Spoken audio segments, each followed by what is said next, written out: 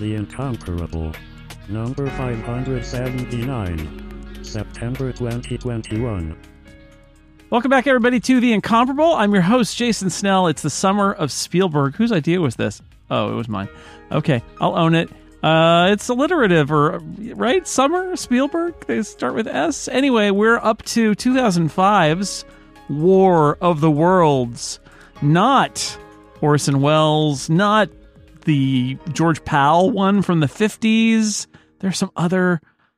there's so many adaptations. Not that syndicated TV show from the 80s, not the other TV show that was just on like 5 years ago. The Spielberg movie. It's the summer of Spielberg, 2005.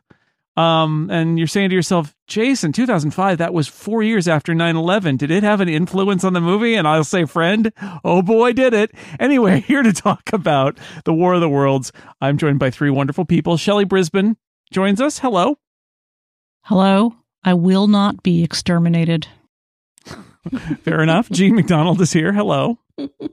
Hello. I don't want to be exterminated either, or even kicked off the podcast, so I'm here to just follow along. All right. And Monty Ashley. Hello. I hope we're all ready for a whole bunch of references to Jeff Wayne's musical War of the Worlds. Me too. Okay. Bum, bum, bum. That was one right there. All right. I was trying to see, could I do this or not? And let me see if I can do my the big takeaway I had from War of the Worlds. A lot of screaming. Steven Spielberg loves the screaming. Yeah. And there's so Dakota Fanning does a lot of screaming in War of the Worlds. Can we get into Dakota Fanning first? Let's do it.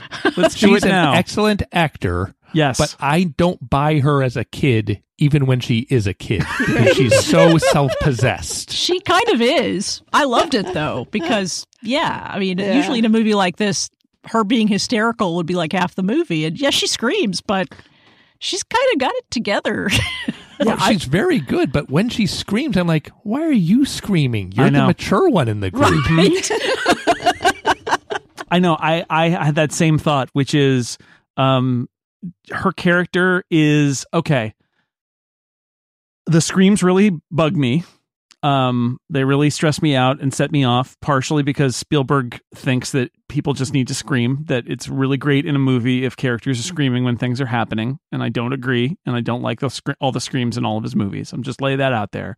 I think the opening part of this movie, Tom Cruise is like sad dad, crane dad. He's the divorced dad who's late to get the kids because his ex-wife and Tom, is it Tom? What's his name? Tim. It doesn't matter. But Fancy man are off on a trip to Boston, and so the kids are going to be left with him. And the kids, it's a sullen teen and Dakota Fanning. Tom Cruise is ordinary guy who's excellent at the crane, but that never comes into play. We just need to know that so we understand. We need to know he's competent in his normal life, I think is the point of that.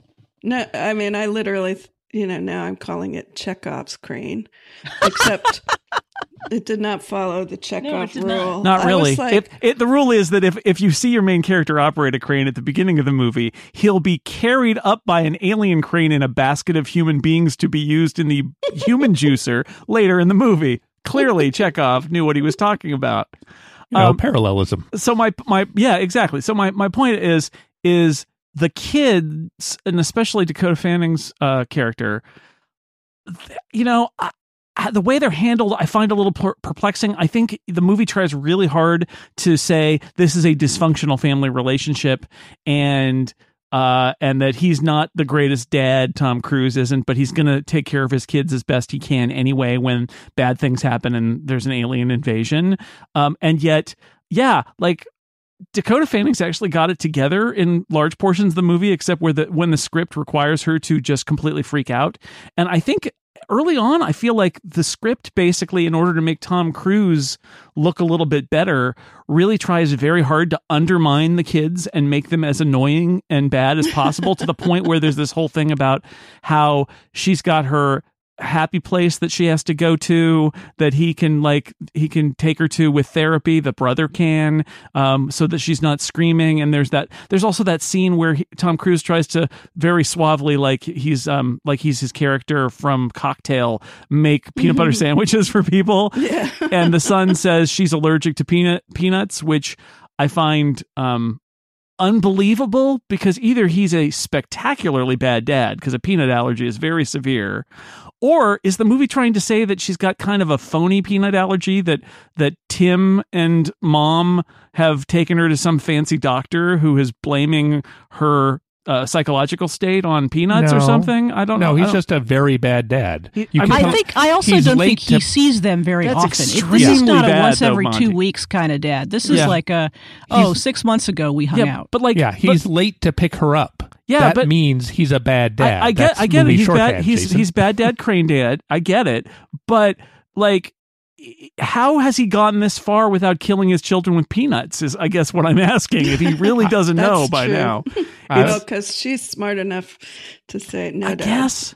Well, they make that sandwich in the house where this kid lives with her mother. So right. They got peanuts in that house. That's also weird, because the food is what he's feeding them as if he's at his house. Yeah, I think, and he doesn't look in the fridge. And surely they're going for the weekend. You'd think there'd be sandwich meat or something. I think it's fake, or that the movie wants us to think that it's kind of like, oh, these people, they've got her thinking she's got allergic to peanuts and all this stuff. I don't know. I have some issues with that. But what the movie's trying to do is say, hey, Tom Cruise, he's a regular guy. He doesn't understand how this dad thing he works in a crane, but he's a guy who plays by his own rules. He won't work late, and he's got to drive his car home and make lots of screeching noises with his tires and stuff. And he doesn't really know his kids, and his son doesn't like him. But but when his back's against the wall, he's going to take care of his kids. And so we get a lot of shorthand at the beginning of the movie about that. Yeah. And he doesn't eat hummus, or he doesn't even really he doesn't know what hummus is. That's a big ordinary guy thing. Hummus, ew, I wanted food. Yeah. Meanwhile, the kids are terrible, wanting him to get TiVo, and then pausing the movie for a 30-second TiVo ad, by the way. Yeah, you should get a TiVo. TiVo, a new product, only released 5 years ago. That's what I was thinking to myself. I did the math. I was like, yeah, TiVo's been around about 5 years when this movie comes out. So yeah, the first part of this movie is Tom Cruise working at the crane. It's a little blue. I mean, again, I mentioned 9/11. This is a movie about 9/11 fear. That's what it is. I mean, if anybody would like to disagree with me, but I just sat there going, oh boy, especially when Dakota Fanning says, is it the terrorists at one point? Yeah. I'm like, I won't disagree with you, but I will say that in the current pandemic/climate change catastrophe in which we live, that was freaking me out. I wasn't thinking back to 9/11. I was thinking forward to the current life in which I live. But I take your point that it was intended and it was informed by 9/11. I agree that the portion of the movie from the church exploding onward for about 20 minutes is about 9/11. I think the movie wants to be about the divorced dad with pauses for giant set pieces. I think this is a movie with War of the Worlds going on in the background more than it is a movie of War of the Worlds.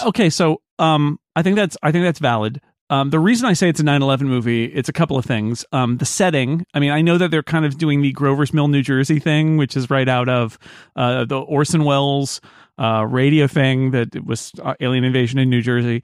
But, having it, the view of Manhattan in the background as he's doing the cranes and all that, I feel like is that very much like blue collar New York, we're resilient, we're coming back kind of post 9/11 message that's going on there.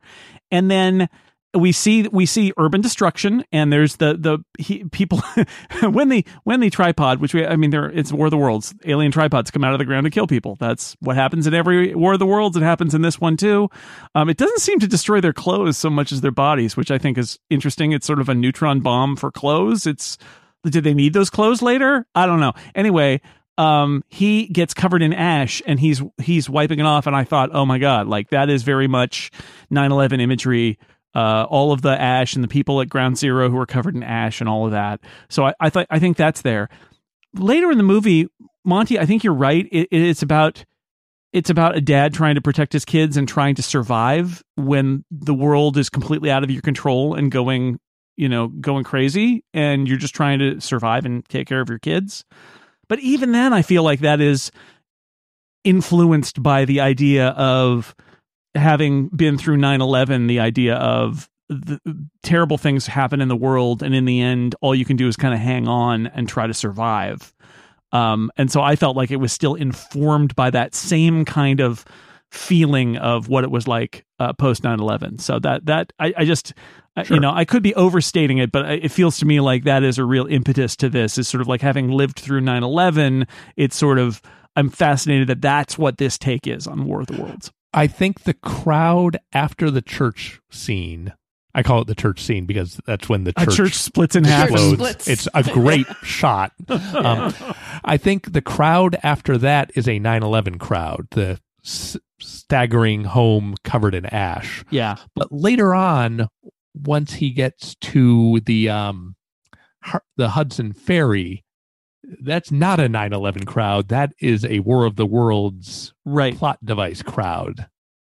Yeah, or even it's scenes of, talking about other things that we've seen, like scenes of refugees fleeing, or scenes, honestly, it was very disturbing. I watched this the day after all of that news footage of people at the Kabul airport trying to escape Afghanistan, and seeing all the people running to the Hudson Ferry. I was like, oh boy, like, this is that. It is a different kind of terror. It is people who are just trying to escape before doom comes to them. And that's what that Hudson Ferry scene reminded me of, for sure.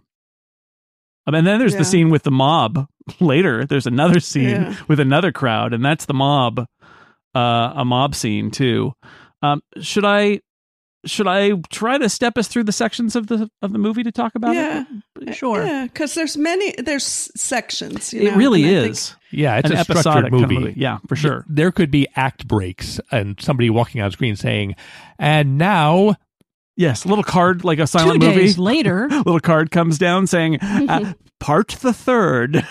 Yeah. So after bad dad, sad dad, crane dad stuff happens, we get the dark cloud glowing in the sky. The wind is blowing toward the storm. There's a lot of lightning. It's not like the 4th of July, as it turns out. There's no thunder. Why won't it stop? And we got the brief, slight foreshadowing about EMPs, electromagnetic pulses in the Ukraine, and every car is dead and all the power goes out. And they say, and Robbie, who is his son, who is Justin Chatwin, who's been in a bunch of things. He is the worst. Not Justin Chatwin. Robbie is the worst. He comes back from having basically stolen his dad's car and done some joyriding to say there's a big hole.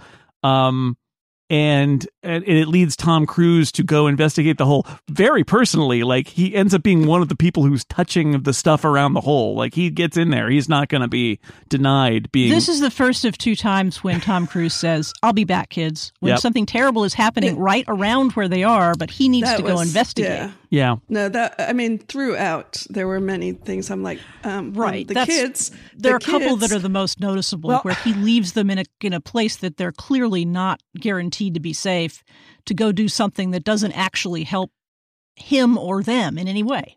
Are you thinking of the scene where Robbie is trying to get himself killed and Tom Cruise tells Dakota Fanning, stand by this tree 40 feet away from me so you can be kidnapped? Yes.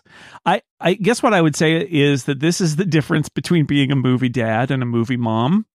Is the movie dad, and maybe the real dad, I don't know, but I think that's a very dad attitude, which is, kids, you stay here where you're safe, and I'm going to go where it's dangerous to figure out what's going on, and then I will return back with information, which is definitely an approach, and it's the approach that Tom Cruise's character takes in this movie. The other approach would be, I'm going to stay with my kids because there are terrible things happening out there, and we're going to stay here. But that's not. Not only would that be maybe a less interesting movie, because where would Tom Cruise run to than this movie, but that's definitely his method, is you stay here while I go figure out, in this case, what's going on in that sinkhole, which is not a sinkhole, but it's kind of behaves like a sinkhole for a while.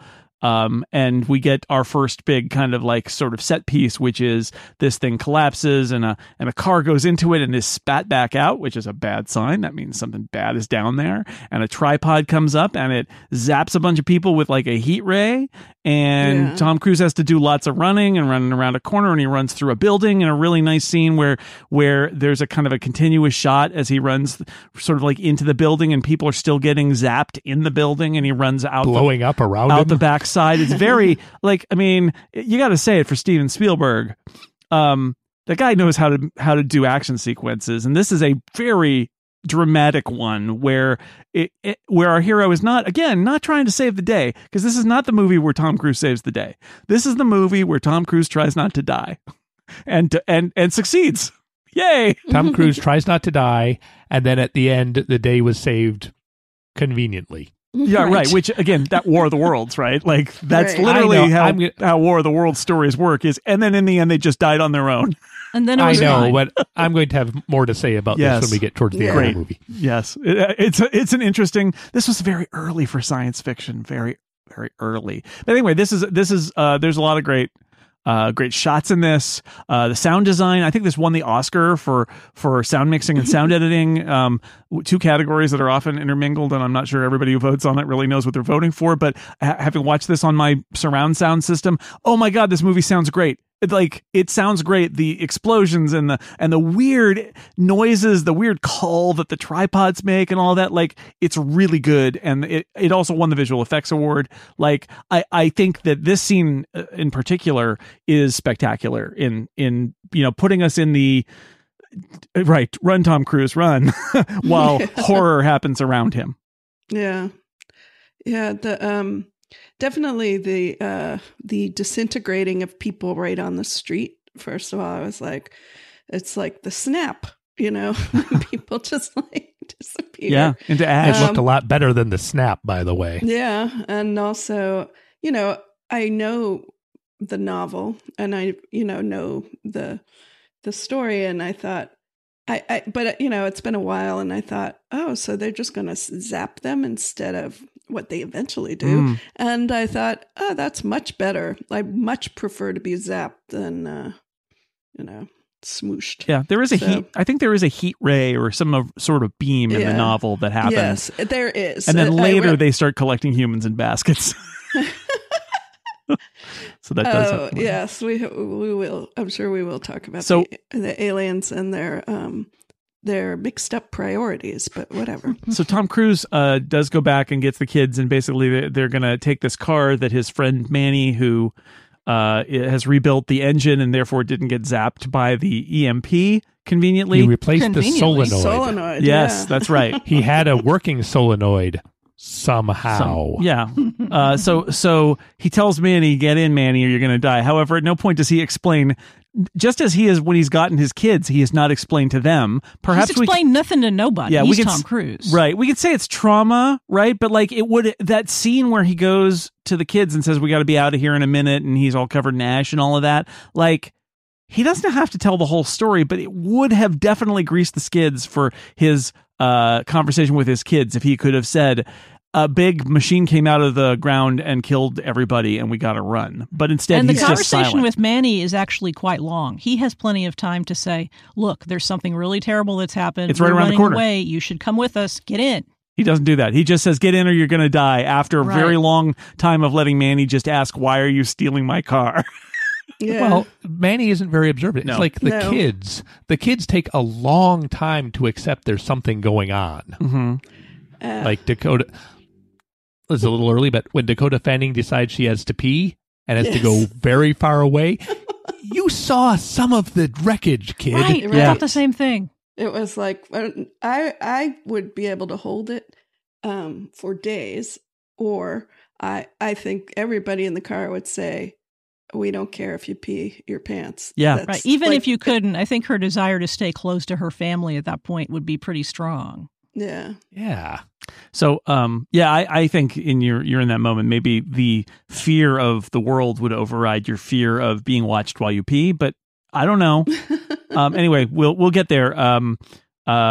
Get in, Manny, or you're going to die. By the way, Manny dies because he doesn't get in. Didn't listen to Tom Cruise. That's what you get. They take off in the van that Manny fixed. Thanks, R.I.P. Manny. And the whole neighborhood basically goes up. The tripods come and they destroy the whole like freeway overpass bridge thing that goes through the neighborhood, and everything smashes. And they're driving out of there. This is the point where they say, you really need to explain what's going on. And Dakota Fanning, Rachel, she screams and screams and screams and screams. And then the brother calms her down. And this is the point where I thought, I don't know, maybe Dakota Fanning needs to check out that heat beam. Anyway. I thought maybe Tom Cruise will learn to do that and calm her down at a crucial moment. That would have been a good storytelling thing, right? Because, he sees Robbie do it, and then he tries to learn it later, and she says, that's how you do it. Maybe like a third beat where, no, that doesn't happen. Yeah, I would have expected that payoff. That seemed like a really simple one. It's not Sad Dad, Crane Dad. He's not going to do that. He's not learning stuff. Come on. He's just going to he's a man of action, not a man of calming people down. All right, let me take a quick break from the Summer of Spielberg to tell you about the sponsor of the Summer of Spielberg. It's privacy.com.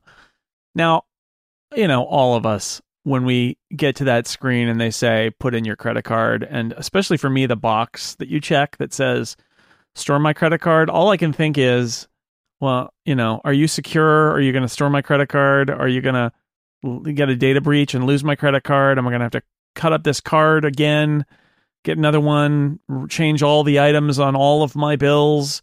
It's so frustrating to deal with that sort of thing out there on the internet. Privacy is a tool. It's not just a concept. It's a tool that makes it easy for you to manage your financial life online while keeping your most important information secure. It generates virtual credit card numbers, so it masks your bank's information. You never have to worry about giving it out to people you don't know online or clicking that save box. So easy to sign up. It will ask you to link it to a debit card or to your bank account. And once that link is in place, then all you can do is generate a private credit card and use that, knowing that you can control it. You can have one for whatever you want to use it for. You decide who can charge your card. You decide how much. You decide how often. And you shut down these virtual credit cards anytime you want. Plus, you can make sure you're never accidentally billed twice or upgraded to another service without your consent. You have complete control of what each of your credit cards can do, and it's all at privacy. So the people that you give those cards to don't know anything else about you beyond that. Privacy is partnered with 1Password. You can create, use, and save privacy cards directly within your 1Password dashboard as well. All virtual cards created in 1Password have the same security benefits as your other privacy cards, and you can set spend limits, create single-use or merchant lock cards whenever you want. Go to privacy.com/incomparable and sign up for an account. New customers will automatically get $5 to spend on your first purchase with your new virtual card. Go to privacy.com/incomparable. Sign up now. Thank you to Privacy for supporting The Incomparable. So they do make it to Mom and Tim's house. They're on their way to Boston, so they're not there. He does the thing. But inexplicably, they go into the house and yell their names as if they expected them to be there. Also, what was it that made them think that that neighborhood was going to be safer than where they were? They weren't in a position to check. They went a considerable distance and saw destruction and devastation on the way. So, yeah. But in their defense, it was not the Martians that brought down their house. And also, I was having a little bit of a problem understanding, the geography of this story up until this point, because when they arrived there, I said, this is Boston. This looks like some suburb. Oh. They go, no, they're just in New Jersey. Yeah. So Tom lives in Bayonne, which sort of working class neighborhood. And they must have driven into the fancy New Jersey suburbs. Yeah.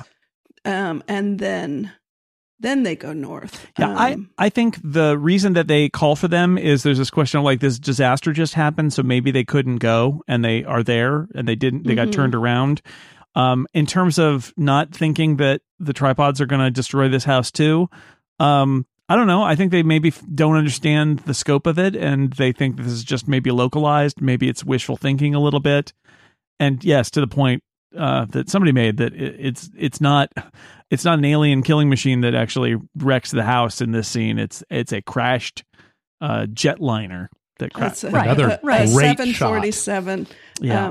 Which I had to go back. That was one of the things I went back to look at, like, how do they signal it's a 747? And actually, yeah, that's the double decker, and you see more than two engines. Right. I love when the needle swings back to spectacle in this movie. When it's spectacle, when Spielberg is saying, here is a plane that has destroyed an entire neighborhood. You see, I built a neighborhood and destroyed it with a plane. I love it. Yeah, it's well, and the way it's done, because we don't know what's happening, right? We've also lived through this tripod destroying their neighborhood, and now they've come to this other neighborhood, and something bad is happening, and they go hide, sort of like in the cellar back behind the basement, and we don't really know, and there's flames and stuff, and like, oh yeah, the way it's I think Spielberg is good at the reveal too, so they do all of that, and you're like, oh man, the aliens are everywhere. This is really bad. And then when he comes out of the door, you know you're going to get that moment of spectacle, which is the basement is burned. And then he goes upstairs and they're doing this tracking shot where you realize, like, he's outside. There's actually, they've got wind blowing a little bit. And so even though he's standing in the living room, everything is a little bit breezy. So that's the first implication that the house has been kind of blown apart. And then you pull back and you're like, see, look at that. The aliens destroyed. And then it keeps pulling back and you go, oh my God, there's a plane there, pieces of a plane. And then you realize that the whole rest of the neighborhood has basically been destroyed. And they're fortunate to not have been by this. You know, the plane basically stopped before it could destroy them and kill them too. It's just a really masterful sequence, right? Because there's always more. Yeah, and you're right. It is revealed, but in a way that's not all at once. It continues and continues all the way to the point where, again, he leaves his kids and he goes out to see what's going on, and he meets those people, and it's the just news van, like right? Yeah. Yeah. Yeah, and I thought they were going to do a little bit more with that as well, but it was like, hello, news people. Goodbye, news people. Well, I would have thought he would have at least from... said, are you in communication with anybody by any chance? Because you have video in your van. Yeah. If you're in communication with anybody, could we find out something about what's going on and what direction might be a good place to go? The lady in the news van, who is just there for exposition, and it is sort of painful, but you do need to have that moment of like what's going on in the broader context, because she's like, we keep contacting people and then there's no answer. So she says they've tried and they're not getting any answer, but she does have some videotape that she's happy to play back for the random guy who has wandered by in this neighborhood, that there are lots of tripods and they're destroying everything, and it's not just like the one. Keep watching. No, wait, here's the good part. Yeah. Right. And when she does at the very end go like, hey, were you on that plane? Rats, because that would have been a great story. And I'm like, I'm pretty sure nobody cares about that plane anymore. Yeah. Plus, survivors of a tragedy, there's plenty of them at this point, lady. You don't need this guy. Yeah, exactly right. I do like that they're basically scavenging the flight attendant food cart from the plane. Yeah. to get food and water in for the news van. Yeah. And a stack of airplane meals. But we do get a little plot point here, which is more sort of like how this diverges a little bit from the novel War of the Worlds, which is here the idea is that the machines have been waiting dormant underneath in the ground for maybe hundreds or thousands of years, and something came down with the lightning, and it's like the pilots are being like dropped in to pilot these tripods. So we get that little piece of information. Just if you're curious about why it's happening, it kind of only is there because they made the decision to have the machines have been there a long time, but there need to be alive pilots so that they can die. Yeah. Now, the weird thing here is the news lady says, look, you can see the lightning. Look at the lightning. It's fat lightning. In the previous scene, Tom Cruise had already explained to his kids that something came down in the lightning to pilot the things. So Well, he was way ahead of her, I guess. Yeah. I guess. He's like, I've already seen that lady. Come on, show me something else. Also, they must have been there way more than thousands of years ago. There's no... Well, I think mention Tim that Robbins human later hit- says millions apropos of It's that got to particular be. bit. I mean, it was before any human settlements, Right. permanent Right. human settlements anyway, right? So hundreds of years at least, if not thousands. Yeah, that. Well, yeah. it was millions. before any permanent human settlements anywhere on the planet, because this is happening Right. other places too. So, Although a couple thousand years would get you away from most like buildings and stuff, right? There would be not a lot at that point. We wouldn't have sure. to go back too far. But yeah, that's the idea. And they can't beam down, so they send their pilots down in these little pods that zip down on lightning and they go in. This is yes, and before we get to our next thing with the crowd, we do get Dakota Fanning saying she has to pee, as we said, and then goes to the river and sees all the dead bodies floating by. the most Spielberg-y moment in the movie for me is when she's looking at the river and the light from the river is reflected up on her face. Yeah. And you can see the ripples. And I'm like, oh, that's very pretty, Steve. That's nice. Yeah. Nice shot. As she watches dead bodies float on the river, float on by. So yeah, so neither dust it nor food processed. Like I was wondering, like where are there all these dead bodies in the river? And then Robbie sees the army driving by, and he desperately wants to join the army. Join the army right then. Mm-hmm. Which doesn't really feel like that was telegraphed in any way from anything you know about him. Nope. I mean, what the hell? No, it's not like he's wearing like an olive jacket and saying, Yeah. "I want to go out there. Maybe what can we do, Dad? I want to do something." He's just a malcontent, and then all of a sudden he's running up to the army like, "I want to fight." Yeah, that was. I mean, malcontent and a Boston Red Sox cap. That's his character. Rebellious teenage gesture is that. I mean, he doesn't live in Boston, and his dad's a Yankee fan, so he wears a Red Sox hat. Yeah, that he was wearing a Yankees cap. Yep. Also, I mean, the Yankees cap had more follow up than the crane.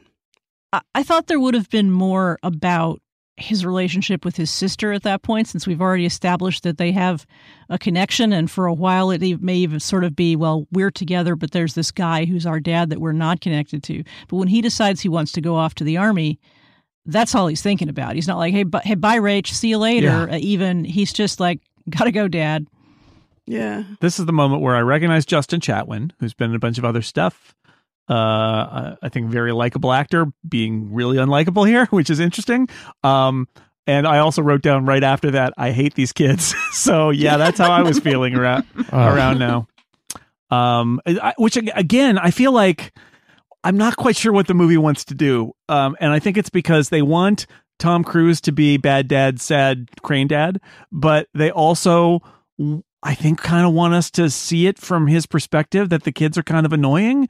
And like, guys, you can't have it both ways. Like either you got to like the kids, I think, or I don't know, because I stopped being concerned about the kids at this point in the movie. I got to be kind of honest. I'm like, oh, I hate these kids so much. And I think that's probably not what the movie wanted to elicit out of me. I think you can have it both ways, but you have to spend more camera time on that and less on giant explosions and monsters in the background. Fair. And the monsters in the background are what people are here for. So, yeah, well, it's short, right? You could do more shorthand, but the shorthand is so short that for me, I think it's a situation where he's a bad dad. And they're bad kids, and why am I watching these people is a little bit of what's going through my mind at this point. I don't think she's a bad kid. I think the screaming is annoying, and I sort of separate that out as something that she was made to do for the movie, and it seems incongruous enough with her character that I think that's why it's annoying. Because she's got this sort of calm, stoic thing going on most of the time. Sometimes she cries a little bit, but then she screams, and then she goes back to sort of a different character. So I think that's just incoherence in the way that child was directed. Yeah, and actually, something that I thought of watching it in 2021 is I wonder if they're sort of trying, I mean, with the anxiety that she's experiencing and her brother calming her down and stuff like that. I think what the movie is really trying to say here is that she has some, she's, I don't know what to say. She's not neurotypical. She's got some stuff going on. She's got some issues. She's got some stuff going on. She may be seeing doctors for it, but the movie isn't going to allow that to be really coherent, because I think the movie really just wants to chalk it up as yet another way where she's got stuff going on that's much more complicated than what Tom Cruise understands, and doesn't really want to engage with it beyond that. If she had been a little more kind of coherently portrayed as being a kid with some very specific quirks or issues or whatever you want to say, however they wanted to choose to portray her. But instead, I think I think there's, because of the shorthand, I think it's really inconsistent. The screaming happens. I gotta pee. I don't think she's a character. I think she's just a plot device to cause Tom Cruise stress. Sometimes the stress is caused by external features, i.e. monsters. Sometimes the stress is caused by internal features, i.e. the kid screams. Yes. And you don't or having to pee, which I'll tell you as a parent absolutely happens. It doesn't matter. It's the end of the world and you're trying to save your kids, and one of them suddenly will, at the least opportune time, will say, I have to pee. We're at a place where, so there's truth in that, I guess, is what I'm saying. No, I get that, but Monty's right also in the sense that those kids, as long as both of them are with him, and then when he has one, those kids slow him down in some way. He has to protect them. He has to literally carry her at some point, and so she's a plot device. Again, exactly. I think she's a great little actor, and I'm going to separate the screaming from that because I assume that I think it probably was her, but I also think that was completely a structure created for that character in the movie to be part of the panic that you're supposed to feel. Yeah. And Steven Spielberg thinks that when scary things happen, people screaming amps up the especially action. Little girls. Yes. Women and children scream a lot in Spielberg And there's movies. not a lot of women and children in this movie except the little girl screaming. Yep. Most of those mobs, a lot of white dudes. A whole lot of white dudes. Except for the non-white dudes who are the ones who like... yes. Well, that's true. We have non-white dudes doing what non-white dudes are supposed to do in movies. Yeah. I actually was impressed at how diverse his neighborhood is at the beginning. But then that's about all of that there is. So, all right. I totally agree though that ultimately the kids are just there because they're there for Tom Cruise to have somebody to protect and for them to be there, or some of them at least, to be there for the movie to progress. Because this movie is, again, really not about Tom Cruise saving the day. It's about him, except on the smallest scale of like saving his kids or some of them. Right, because he loses one, but he does keep the other one around, and it's just staying alive and saving his kids is all he's trying to do here, which is, I think, unusual and interesting in the sense that usually the idea is that the hero is trying to save the day, and it's just about survival here. It's a journey, right? Because he goes from location to location, and so I thought about that. There are any number of movies that are not blockbuster, the aliens are killing us all, but that are journey movies. It could be anything from Lord of the Rings on down, where you have the same characters walking through all these different spaces, vanquishing whatever foes they have to vanquish or running away from them and going on to the next thing, and they have some sort of obstacle or some sort of burden to carry. In this case, it's Tom Cruise's kid. Yep.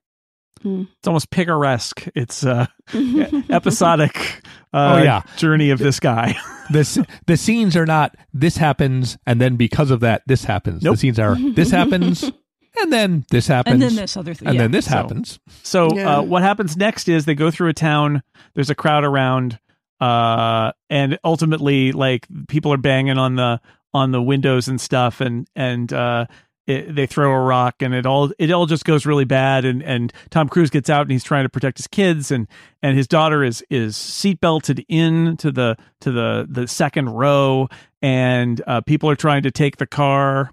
I wondered why he had her put on her seatbelt then, and not when he was tearing through a crowded freeway. Yeah. And this leads to, ultimately, he fires his gun that he brought with him, and that makes people step back briefly. But I'm sitting there thinking, how many bullets do you have in that gun? There's hundreds of people here. And another guy with a gun basically says, I'm taking the car. And Tom Cruise drops the gun. He says, "Just give me my daughter," which he gets her out of the car, and a guy picks up the gun. And I think this is a really interesting scene because they leave the mob and are kind of up by this diner. And you see the car starting to pull away, but there are like people packed in it and there are people around it. And you see the guy who picked up the gun unload the gun on the guy who is the driver, who's the guy who threatened Tom Cruise. And he shoots him repeatedly. And it's an interesting moment of it's kind of like mob justice, sort of like this guy was so offended by that guy that he decided to murder this guy, which is sort of like, I don't know. What you're trying to get at here is that order has broken down and the people with the guns are going to use the guns. And, I don't know. It's a kind of a harrowing scene, but I think that's an interesting little detail is the guy picks up Tom Cruise's gun and uses it to kill the guy who was threatening Tom Cruise. Don't you know it's this movie? But this is another one of those places where you go from a really big crowd of desperate people to a place where nobody is, which I find weird. Like there are no people in that diner really. Right. And that happens a lot in this movie where Cruise finds a place to go. And I get it when he's in a basement or when he's hiding, someplace where there's not a lot of people. But there's several instances in which he goes from a really crowded space to a space that is not crowded at all within an extremely short walk, which I find weird. Yeah. Yeah. I mean, maybe the car being there brought everybody down, or maybe everybody is walking. I mean, there's a sign for the ferry, right? So everybody may be walking to the ferry. And that's why they're not lingering. But I had that same thought, which is with this many people around, it is funny that they could just briefly take a few steps away and enter a location that had nobody in it. And they're not just on the periphery of the mob or anything. They're like out, at the diner watching the scene. We can watch the mob go by. Yes. Lovely day for a mob. I definitely, there was that moment. I thought it was sort of cool how they switched drivers, he's like, don't stop the car. We're going to switch, but then he falls asleep. I'm thinking, I think you can go with less sleep under these circumstances. But also it's like he wakes up at a moment where there's no getting out of that. The car is already in the midst of a crowd and there's, short of mowing people down, you are not going to escape with your car. And I was like, couldn't, he should have woken up sooner and said like, oh, dude, you missed the turnoff at whatever, or what, because his whole plan was to avoid crowds. And yet he leaves the driving and, the navigation in the hands of his son who, doesn't have enough experience to avoid them. Right. Which brings us to the Hudson Ferry. Oh, what a great scene. But, before the ferry, I just want to say, like, I do like disaster navigation, transportation disasters, and we already had the plane crash. You want to talk about the train? Is that what you want to mention? The train goes by, and I'm like, oh, good, a train got out. And then I'm like, oh, the train is totally on fire. It's just a scene. It doesn't have any meaning in the rest of the movie, except it is brilliant, which is the little train things go down, ding, ding, ding, ding, ding. Everybody in the mob stops. Nobody wants to get run over by a train. Everybody who's sort of wandering to the ferry. And then a train goes by and it is on fire. Like every window. It is just a ghost train burning itself out. And then it is done and the gates come back up. Right. It's like, oh, well. I guess amazing. In the context of the overall disaster. But then when they come and I see they're going to get on a ship, I'm like, oh, good. And now we'll have a ship disaster. Yeah. Well, the train, it's almost like a punchline. It's like, well, at least the trains are running. And then it goes by and it's on fire. And then you say again, well, at least the trains are running, right? Like, I mean, the little the gates went down and it's great. Things are fine. Things are fine. Yes. So bird disaster. Rachel notices birds. Birds are the signal. They fly away. Yeah. They fly toward. They're flying away. The trees are funny, she says, and that's because there's tripods in the trees and they're coming down and it makes that awful sound. And the crowd panics and you get this thing. They're trying to get on the ferry. Now, this is what reminded me of the shots of Kabul, by the way. It did too. Yes, but absolutely. This is the scene that really does it. It's people desperate to get on there. They say there's no more room, and they're like, there is room. You see people dropping off the ferry, but somehow Tom Cruise and his family get on, but his friend and her child don't.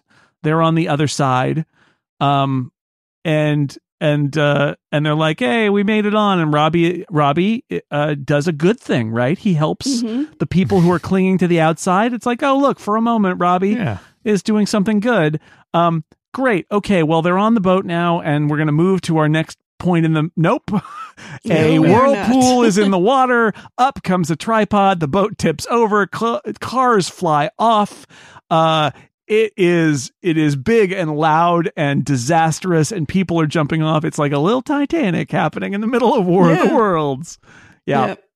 I mean, again, if you've watched movies like this, I thought people were thinking, oh, let's not get on this ferry. That even before they showed the underwater tripod, I thought that has got to be the worst place to be, because, super be visible in the middle of the river. Yeah.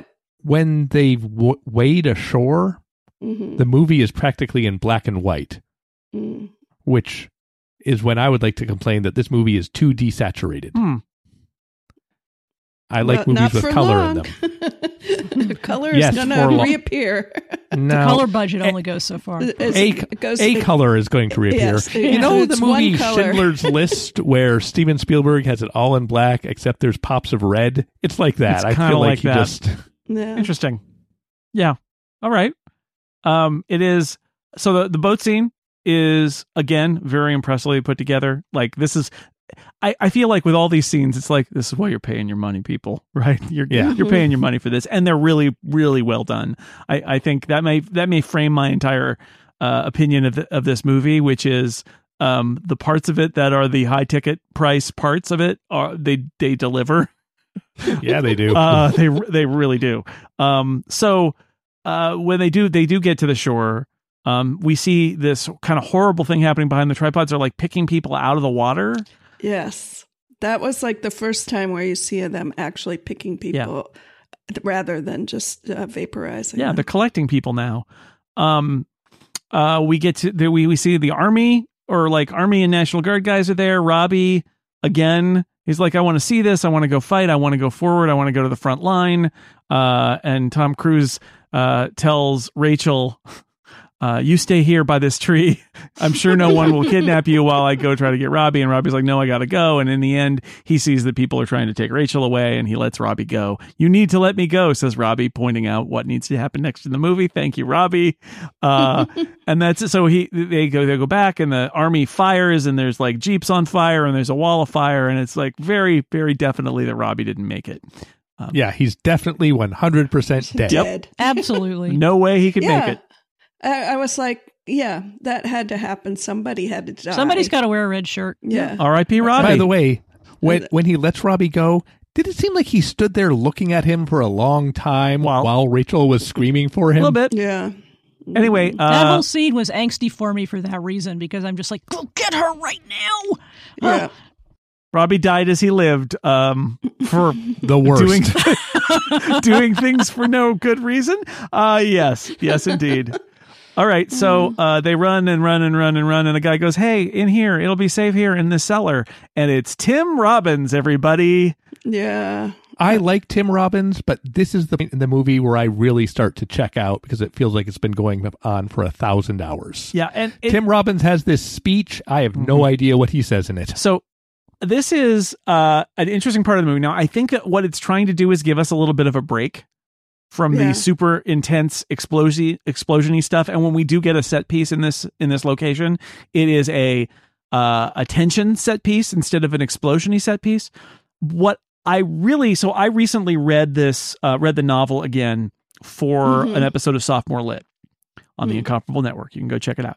And what struck me about this, thank you, is this thing. I mean, Tim Robbins is not the same character, but this is the one scene in this movie where I was like, oh, it's just like in the book, because in the book, it's the main character who never gets a name, and there's a weirdo, and they're in this like cellar that is up against this hole where the aliens are like repairing their tripods, and they're getting out of the tripods and doing stuff, and they send in a little snaky thing to look for them or to check it out, and they have to hide, and the red roots are growing everywhere. This weird alien plant is growing everywhere, and I got to be honest, Monty, it's a really boring part of the book too, because it goes on a little bit too long. But it is really memorable in the sense that it is a total shift where it's now we're right up against it, and now we got to be quiet, and we're scared of these guys instead of just running for our lives. Now we're like right up against them, and we need to be quiet. And once the action set piece starts to happen here, I think it's really.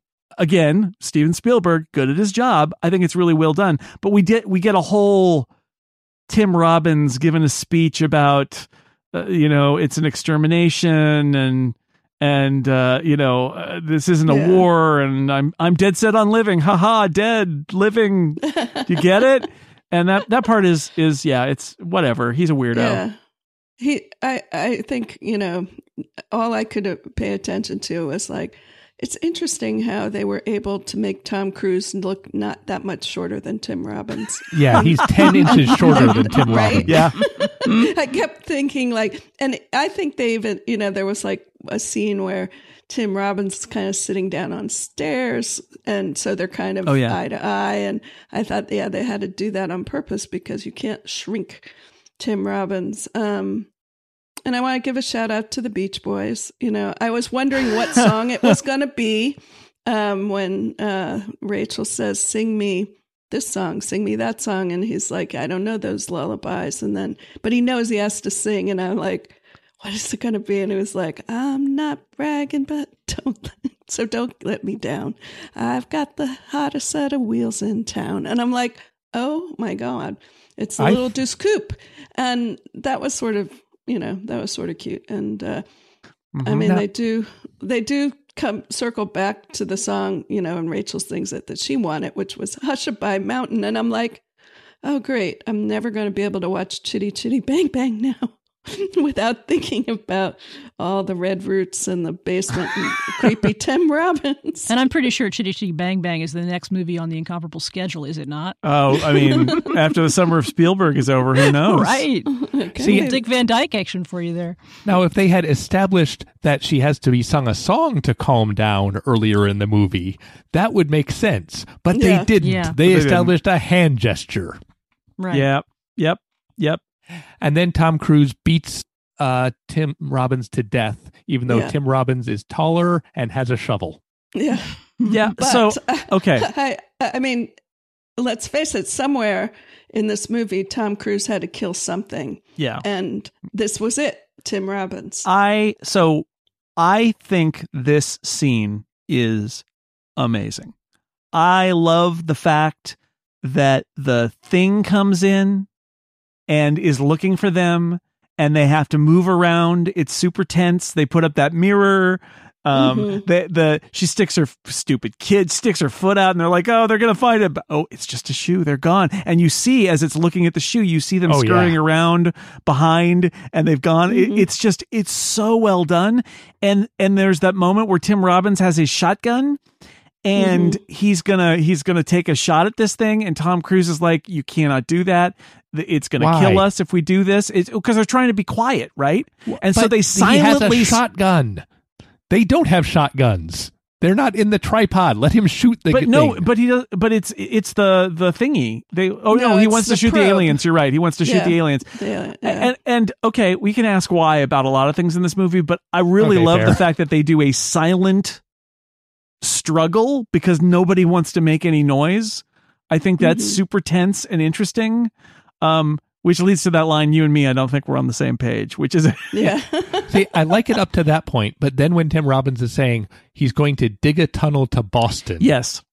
Come on. Yeah, no. That's well, he's lost it, and I think that's... That's the portion that I really like is up to that point where it's super tense and he has the shotgun and they fight and I don't think we're on the same page. And then we get into the point where, okay, so...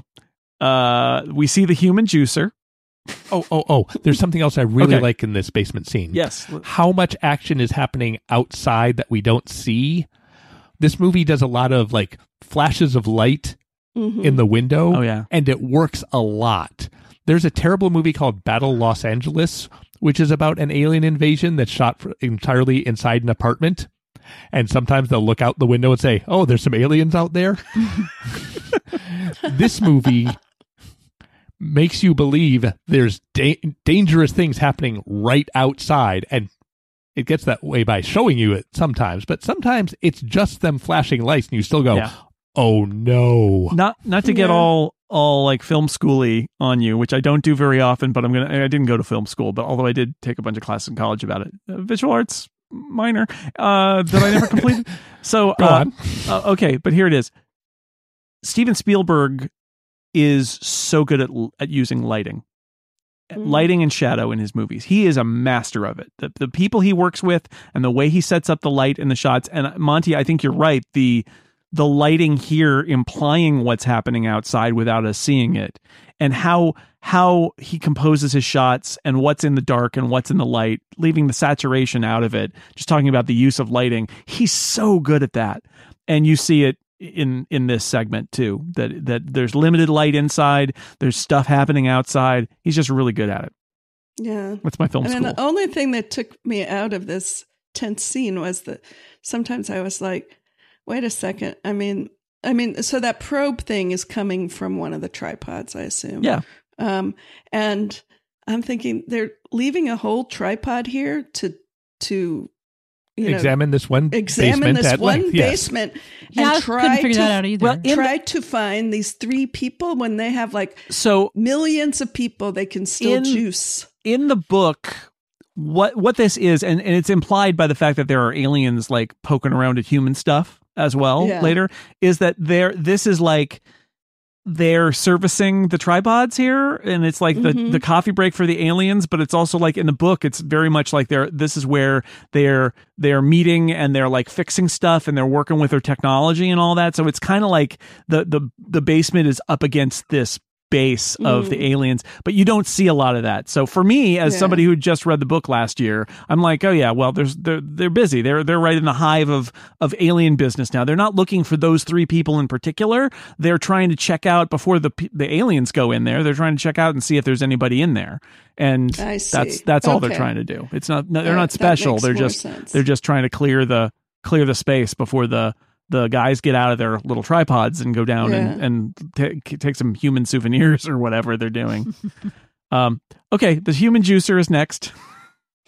A tube comes down and sucks all the blood out of a person or whatever. All the insides are liquefied. I don't know what it is. Somehow, apparently, these aliens need to juicify humans, which leads Tim Robbins freaks out at this point, and this is the thing where basically close your eyes and sing while I close this door, and Tom Cruise goes into the door where Tim Robbins is, closes it behind him, and we see Dakota Fanning sort of singing to herself as we know that her father is murdering Tim Robbins on the other side of the door with his bare hands, unless he got that shovel. I think he got the shovel.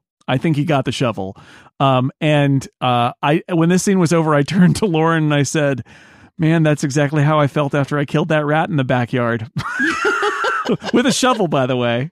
It's gruesome. And I was like, anyway, I'm not going to tell the story about it, why I had to kill a rat in the backyard, but it was awful. And I was like, all right. But I liked the artfulness of it, that the door is closed and she's just singing along as her father does this thing. Like I enjoyed that. Yeah, I like the scene. I find the setup for the scene strained. Tim Robbins being kooky and talking about nonsense and stuff. Being that kooky, yes, and also just standing there waiting with his shovel. Yeah. Well, I think that's the idea, is that he's gone bye-bye, like to the point where Tom Cruise can basically take him out and put him out of his misery, but because he's completely lost it. But you're right, he was threatening before, and now it's not a problem. Maybe it's a knockdown drag out in there, except Tom Cruise kind of emerges not that worse for wear, I suppose. Well, it would be you don't want to make a lot of noise, because the kid can only sing so loud unless she's screaming, in which case just have the kid scream, and then you could do any sort of violence you need. Well, that happens We next. don't have to wait. Oh, We yeah, don't that's have to true. wait long. I mean, there was that moment like where they had the camera, the shot was like focused on her face, and I was like, I'm glad they show her being super grimy because, that's more realistic after everything she's been through. And, Dakota Fanning has a face that, just is captivating. And she is not like your normal child that way, just her look. And then the probe comes back and it's like, okay, here we go. I think it was around this point in the movie where I said, I feel like they got to be close to the end of this movie. And they were. Yeah. But anyway. This time, Tom Cruise does attack the tentacle with a hatchet, and it works fine, by the way. Works just and fine. Rachel takes the opportunity to run out and get into danger again. Yeah, and scream. Right. And then we're finally like, oh, this is why her scream is useful. We can use it to find where she is, because just follow the blood-curdling scream. I was like hoping a little bit for like one of those like alien moments, like where there's that little kid whose scream like actually repels the aliens, but she doesn't have that power. Let me pitch this beat. She runs out. Tom Cruise follows the screams and finds another kid screaming, because then we zoom out and there's nothing but screaming children everywhere. Wow. And the aliens are like, I can't take it. Make them stop. Steven Spielberg, is that you? No, because the aliens are only taking adults because they have more blood to juice. More blood for the juicer. Oh, yeah. So he, what happens here is that he finds some grenades in an army vehicle, throws one at the tripod, it grabs her. People are being trapped in these baskets for the use in the human juicer. He gets captured too.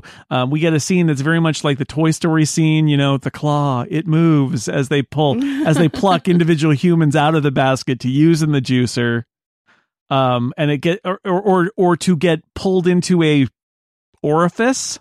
Yeah. Oh.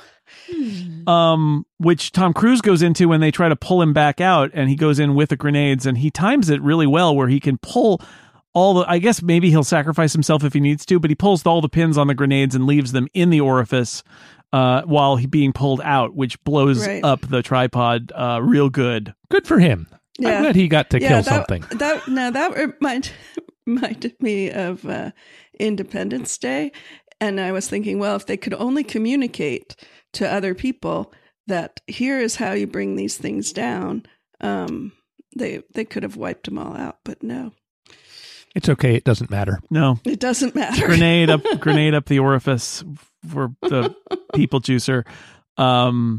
So they drops all the people's pods and stuff, and they get out, we then again move to another location, which is they're in a city now. Maybe this is the outskirts of Boston. I don't know. It's Boston because they do end up in Boston. Is that when we see the "Welcome to Boston" sign? It was like, oh, I guess we're in Boston. Suffice it to say, they walked across Connecticut and Massachusetts and are now in Boston.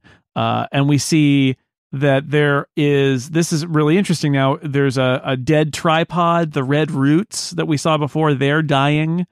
There's another tripod that's acting erratically.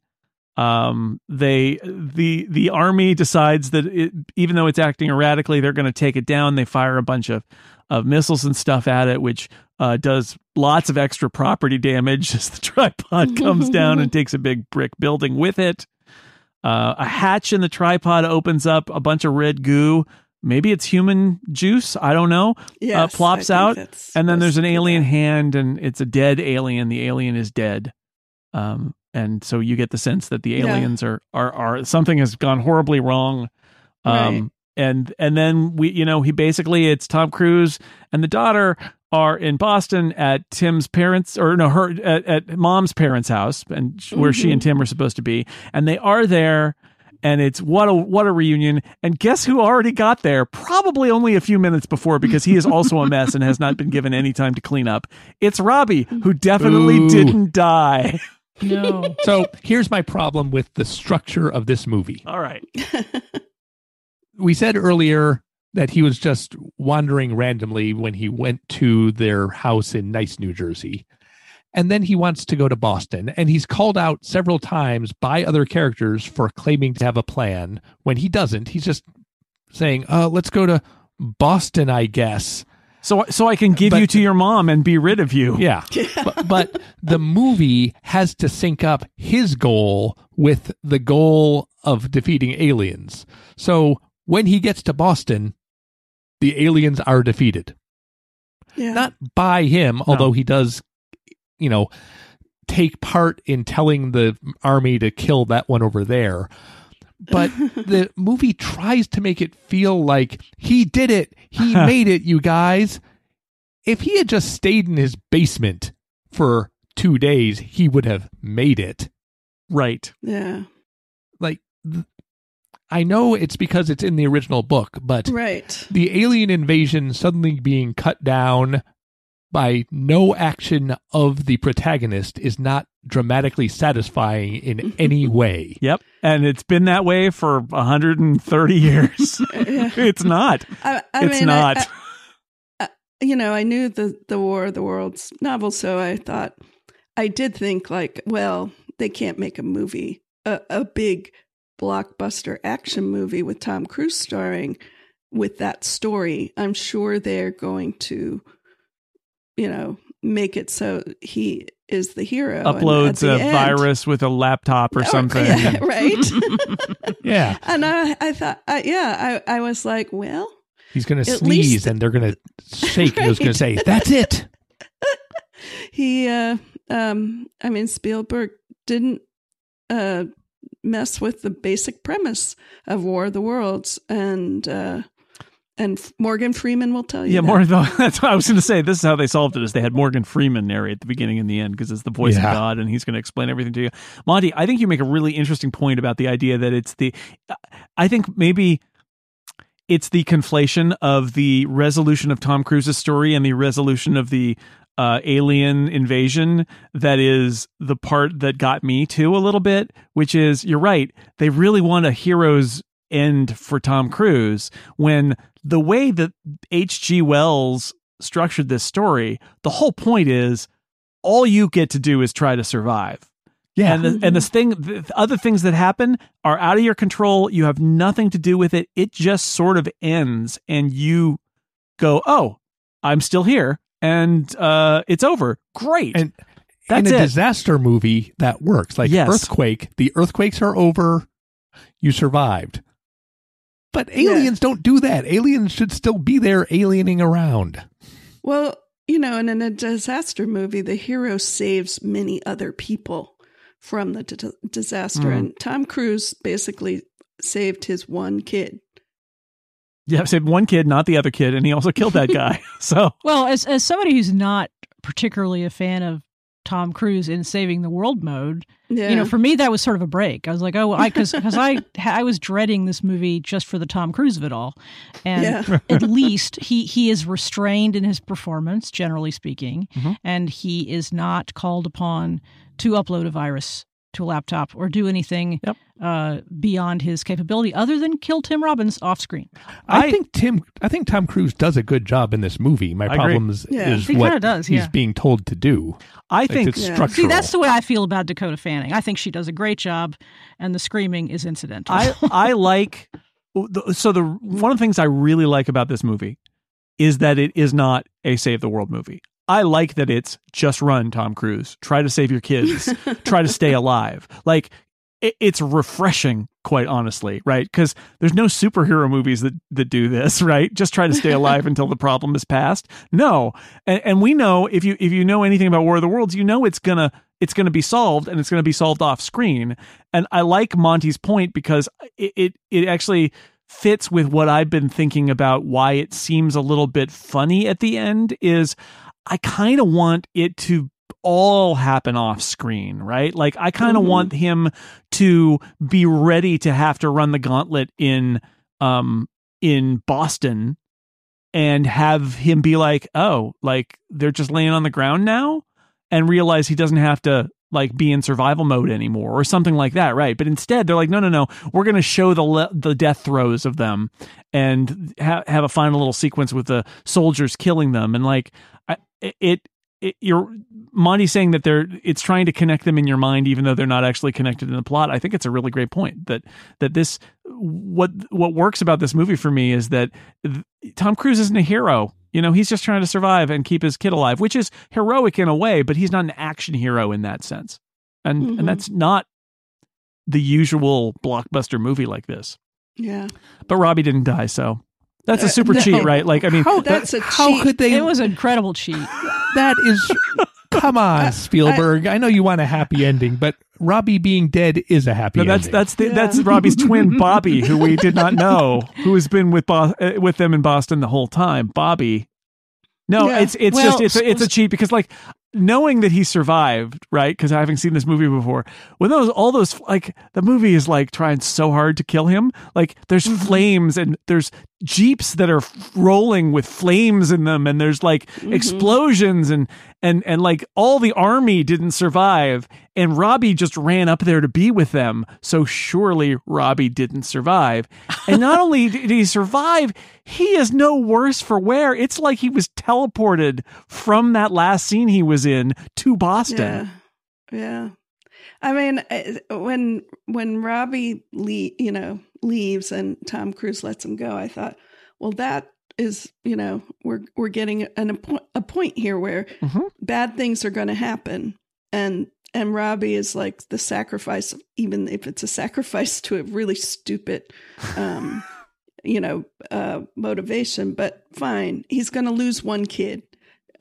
He didn't choose; it was no Sophie's choice. He just, Robbie chose himself, and I thought, well, at least he dies. And there's a moment where.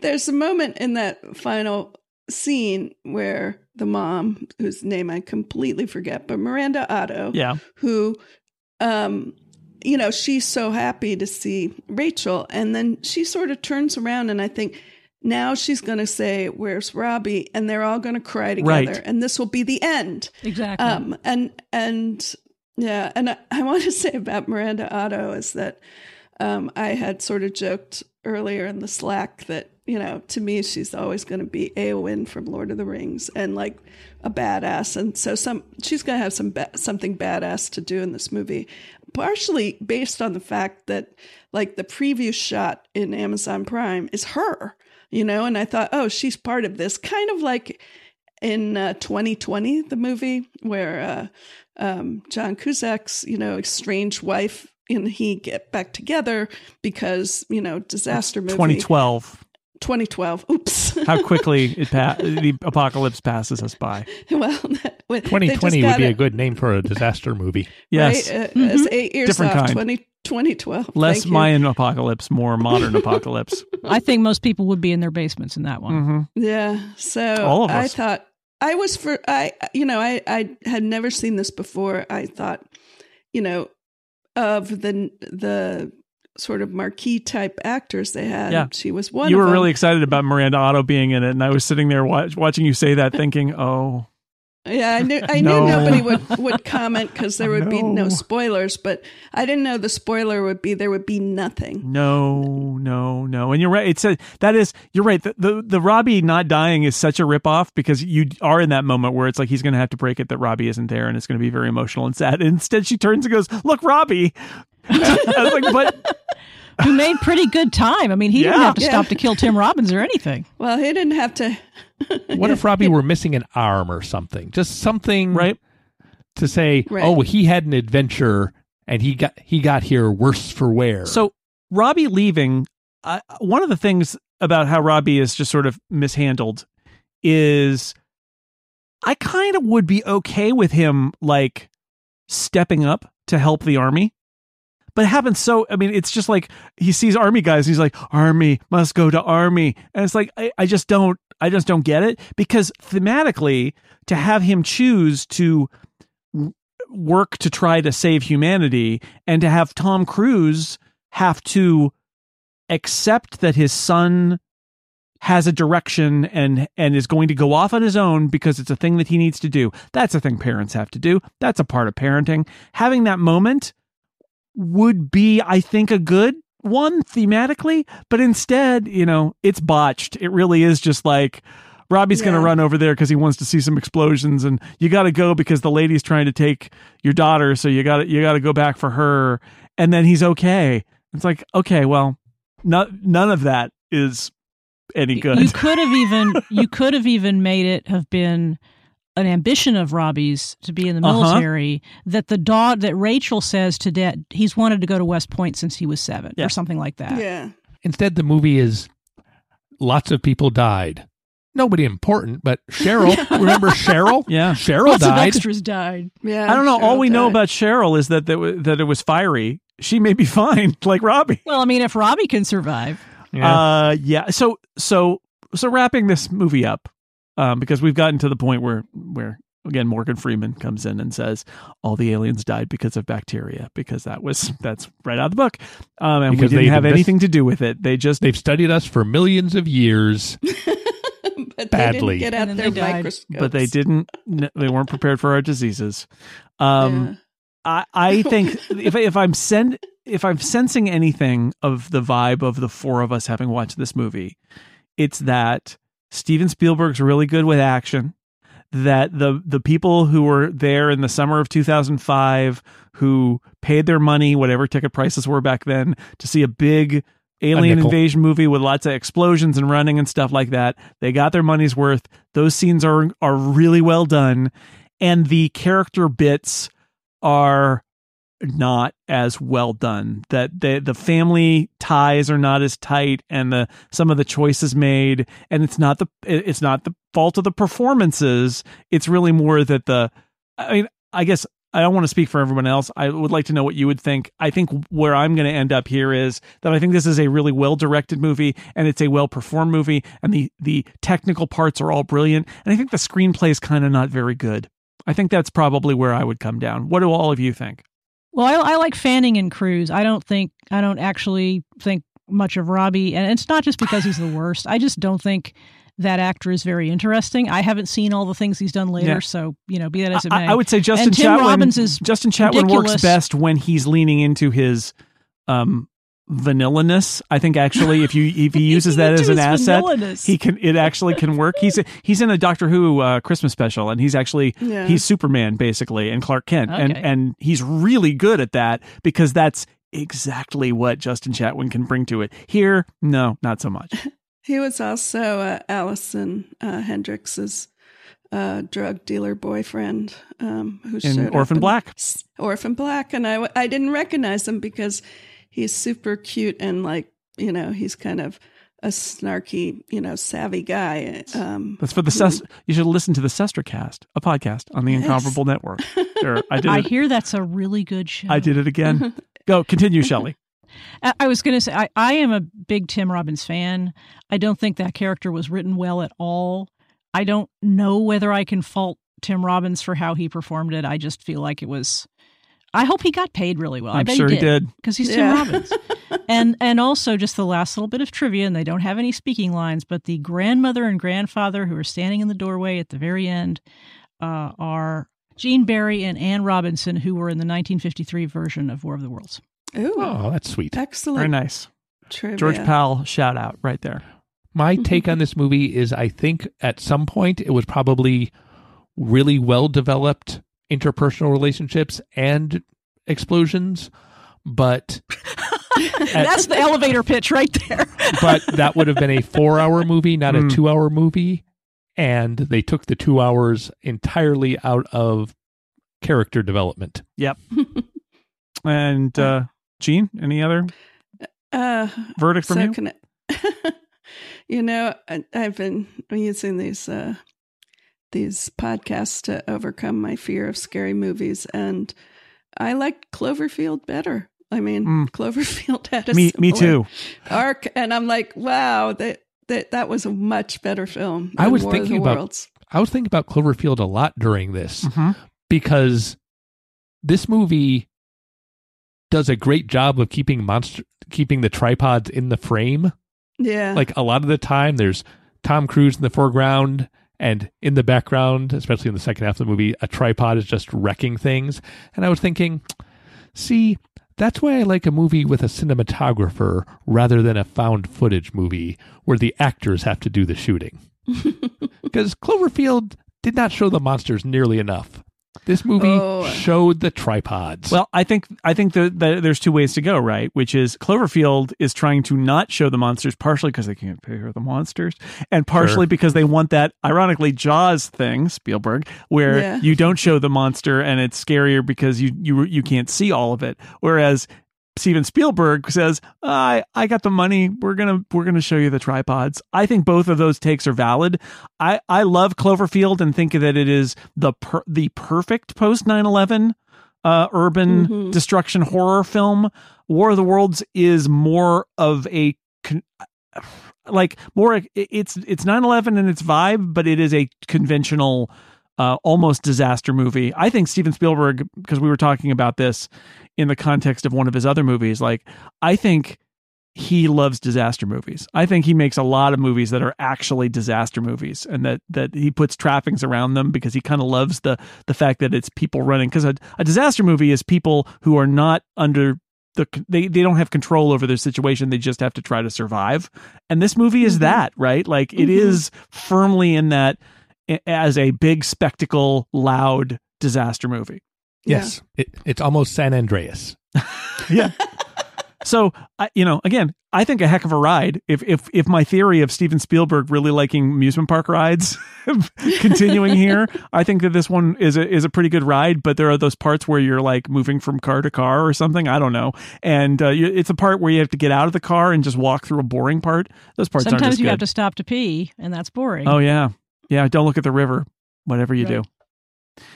Any final thoughts before we wrap it up? Worst first contact ever. Yeah. And I'm saying that from the point of view of the Martians or whoever they are. Oh, yeah, sure. It's the director of E.T., everybody. I'll just say that the Jeff Wayne musical War of the Worlds is narrated by Richard Burton. Also does a great job. All right. Yeah. Nice. All right. Well, that is the end of this edition of the Summer of Spielberg. It's almost at an end, but not quite. There's a little bit left. But I would like to thank my guests for joining me to talk about War of the Worlds, emerging from their tripods now. Shelley Brisbane, thank you. My pleasure. Gene McDonald, thank you. I enjoyed that I got to see this film finally, and I will probably never see it again. Yeah, that's fair. Monty Ashley, thank you. Thank you, Jason. And because I love you, I am not screaming like Rachel right now, which was my first instinct. Oh, bless you. Bless you. Bless you. And everybody, Clipping is bad. Everybody out there, if you didn't like this episode, why don't you just scream about it? Just go ahead. Steven Spielberg loves that kind of thing. We'll be back next week with more of the Summer of Spielberg. Until then, goodbye.